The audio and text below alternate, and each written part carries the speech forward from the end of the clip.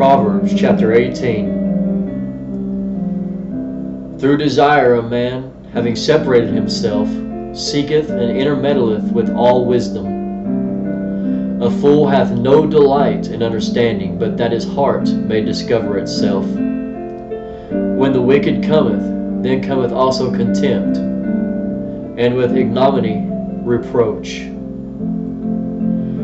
The words of a man's mouth are as deep waters, and the wellspring of wisdom as a flowing brook. It is not good to accept the person of the wicked, to overthrow the righteous in judgment.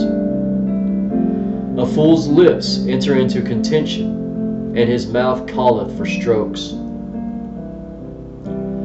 A fool's mouth is his destruction, and his lips are the snare of his soul. The words of a talebearer are as wounds, and they go down into the innermost parts of the belly. He also that is slothful in his work is brother to him that is a great waster.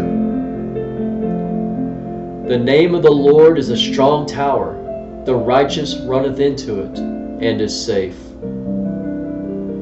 The rich man's wealth is his strong city, and as an high wall in his own conceit. Before destruction the heart of man is haughty, and before honor is humility. He that answereth a matter before he heareth it, it is folly and shame unto him. The spirit of a man will sustain his infirmity, but a wounded spirit who can bear? The heart of the prudent getteth knowledge, and the ear of the wise seeketh knowledge. A man's gift maketh room for him, and bringeth him before great men. He that is first in his own cause seemeth just, but his neighbor cometh and searcheth him. The lot causeth contentions to cease, and parteth between the mighty.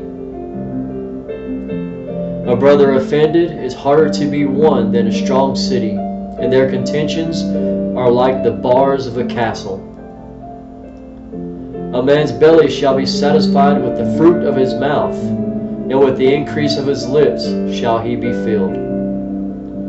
Death and life are in the power of the tongue, and they that love it shall eat the fruit thereof. Whoso findeth a wife findeth a good thing, and obtaineth favor of the Lord. The poor useth entreaties, but the rich answereth roughly.